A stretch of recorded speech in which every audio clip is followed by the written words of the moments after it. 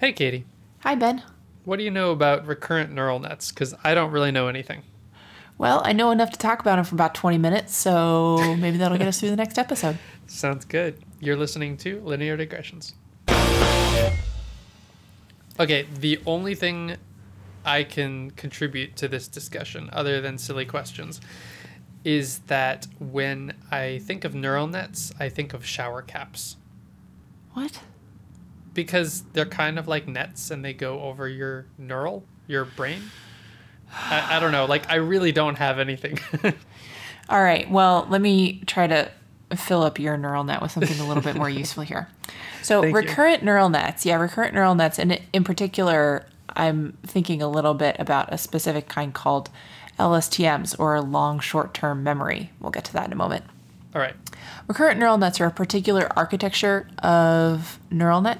So a lot of people might be familiar with, say, a multi-layer perceptron, which is usually the first kind of neural net that you see, or the pictures that show up in a lot of whatever popular science publications or whatever, where you can imagine that there's a bunch of inputs, then there's some kind of complicated transformation that happens in some so-called hidden layer, and then the outputs from that hidden layer are then transformed into the outputs of the neural net. And sometimes you Right. can have multiple hidden layers that are in the middle, and it can get very complicated. And in general, that's kind of the neural net architecture, very generically speaking.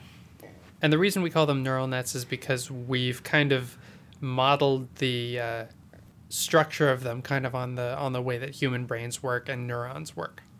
Originally, yeah. So the idea is that a neuron has a bunch of inputs, and then based on the electrical signals that get passed along those inputs, then the neuron decides whether to fire or not.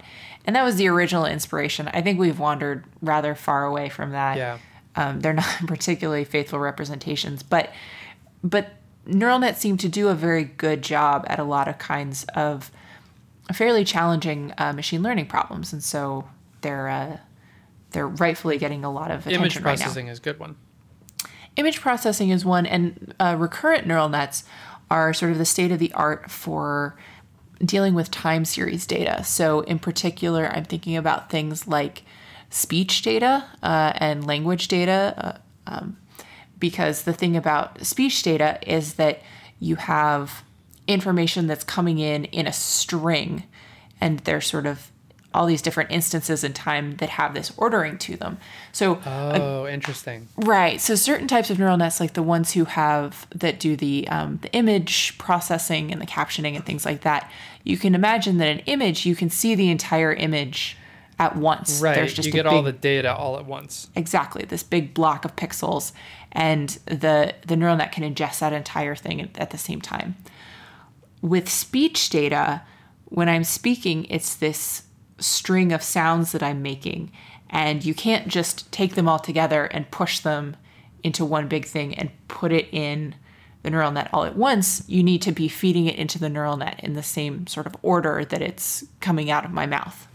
Not to mention, even if you did, that it wouldn't be nearly as useful because you'd need to wait until the person's completely finished talking. Whereas my Amazon Alexa starts processing what I'm saying as I'm saying it. Right. And so with recurrent neural nets, the thing that they're designed to do is to take into account some of that time structure.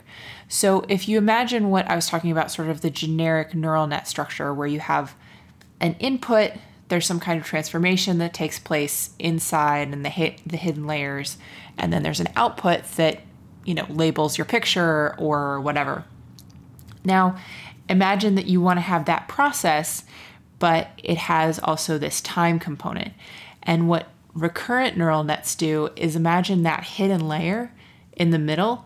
Instead of that hidden layer just going from being between the input and the output, that hidden layer also has sort of an arrow that points back onto itself. And so Interesting. the neural net it's receiving this string of inputs that it's receiving from the environment. Like, it's detecting the new sound waves that are coming out of my mouth as I'm recording this episode right now. But it also has some idea of what's been going on in the past. It knows how I started this sentence and therefore has that context available to it as it's listening and interpreting the next thing I'm saying, so that it, so to speak, I'm sort of anthropomorphizing. This is an extremely long run-on sentence. Well, I mean, you've been processing your sentence as you've been saying it. But so basically you're saying that this recurrent neural net has, in a sense, a memory. And in programming, we refer to that as an internal state, right? So it takes in some kind of input and it does something with the input and it creates some sort of internal state that it holds on to. That's its memory. And so maybe with speech processing as the example, when I start talking, it maybe gets an answer of what I've said so far, and it can even spit that out as an output initially, but it holds on to that. And then it takes all of the rest of what I say, and it can use the internal state plus the new input with more context to maybe get a better prediction. Yeah, that's right. Based on the way that you started this sentence and the sound of, the words that you're saying, it can figure out, okay, based on how this sentence started, I can make an educated guess about where this sentence is supposed to blend. I just said blend there, so you blend, which doesn't make any sense in the context I just said, but because you knew I was saying something that where end made a little bit more sense than blend, that might have been what you heard anyway, because your brain was basically ready to hear that word, even though it wasn't what I said. I see. Very clever of you. It occurs to me that another good use of this would be for something like handwriting recognition. So as the user is writing on a tablet or something and writing in cursive, if they put a vertical line, you might think, oh, that's an I. But then if they cross it, then all of a sudden no, that I that I thought was an I is actually a T. Oh, yeah. So if I'm thinking about that, yeah, definitely in that context of I'm watching this handwriting as it's coming in, as opposed to if I have a snapshot picture of someone who's already filled up an entire page, then that seems like more of a image recognition problem than a recurrent neural net problem. But yeah, anything where, you want to have some kind of context in addition to just the stimuli that you're getting from the environment. Now, one of the things that can be a little bit tricky about recurrent neural nets, as I've described them right now, is if you're familiar with neural nets, then you know that the way that they train them is through this process called backpropagation, where you have, as you're training the neural net, you send in an input, the neural net makes a set of calculations, it produces some output. That output then is going to have some error relative, there's going to be an error between the prediction and the actual output, like the labels usually is the way I think about them. And then you take that error and you kind of pass it backwards through the neural net and you use it to improves the internal parameters of the model so that in the future it's more accurate at getting those kinds of predictions correct. So all of this to say that basically there's errors that need to be passed back and forth through your neural net in order to train it. And one of the things that can be tricky about recurrent neural nets is that now your neural net has these feedback loops in it, in the fact that there's states that feed into themselves over and over again. And so depending on exactly the way that you have it structured, you can very easily run into one of two problems. One is that as you're going through this backpropagation process, you can have the internal weights in the neural net go kind of haywire and things can start to explode if you have a feedback loop, sort of a positive feedback loop. The other thing that can be hard is that you can have more of a negative feedback loop where even though you want to be maintaining some of this context, the backpropagation, that error propagation dies away, that each time you go through the backpropagation, that the error gets smaller and smaller so that eventually it stops improving the neural net once it goes back, a certain distance. Anyway, the point is that recurrent neural nets, as I've just described them, have some of these problems with training. And so this is where long short-term memory, that particular type of architecture of a recurrent neural net comes in. And LSTMs, it starts to get pretty intricate in the exact way that they're set up. And I'm not going to go deeply into the details here, although I will include some links that I think do a nice job of explaining it.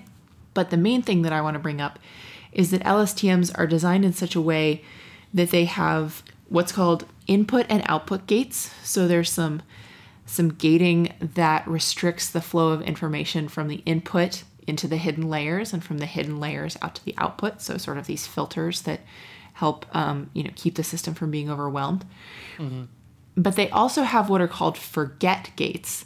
And those are gates that help the neural net keep track of which pieces of information it wants to keep in its memory for continuing to have them around for context, and which pieces of information it wants to forget about in order to not keep the neural net from getting sort of cluttered up with too much context and, potentially getting itself confused, so to speak. So it also has the opportunity of forgetting pieces of information that are no longer relevant, that are no longer important pieces of context going forward, which I think is really cool.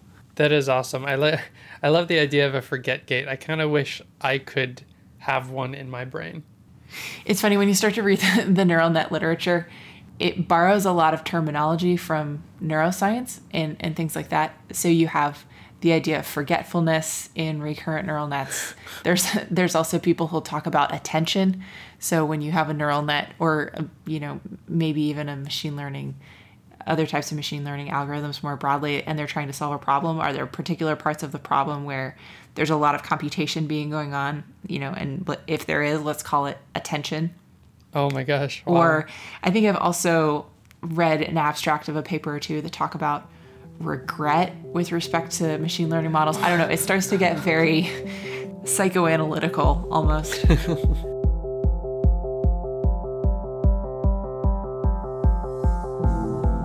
Linear Digressions is a Creative Commons endeavor, which means you can share or use it any way you like. Just tell them we said hi. To find out more about this or any other episode of Linear Digressions, go to lineardigressions.com. And if you like this podcast, go ahead and leave us a review on iTunes so other people get to listen to this content too. You can always get in touch with either of us. Our emails are ben@lineardigressions.com and katie@lineardigressions.com in case you have comments or suggestions for future shows. You can tweet us at lindigressions. Thank you for joining us, and we'll see you next time.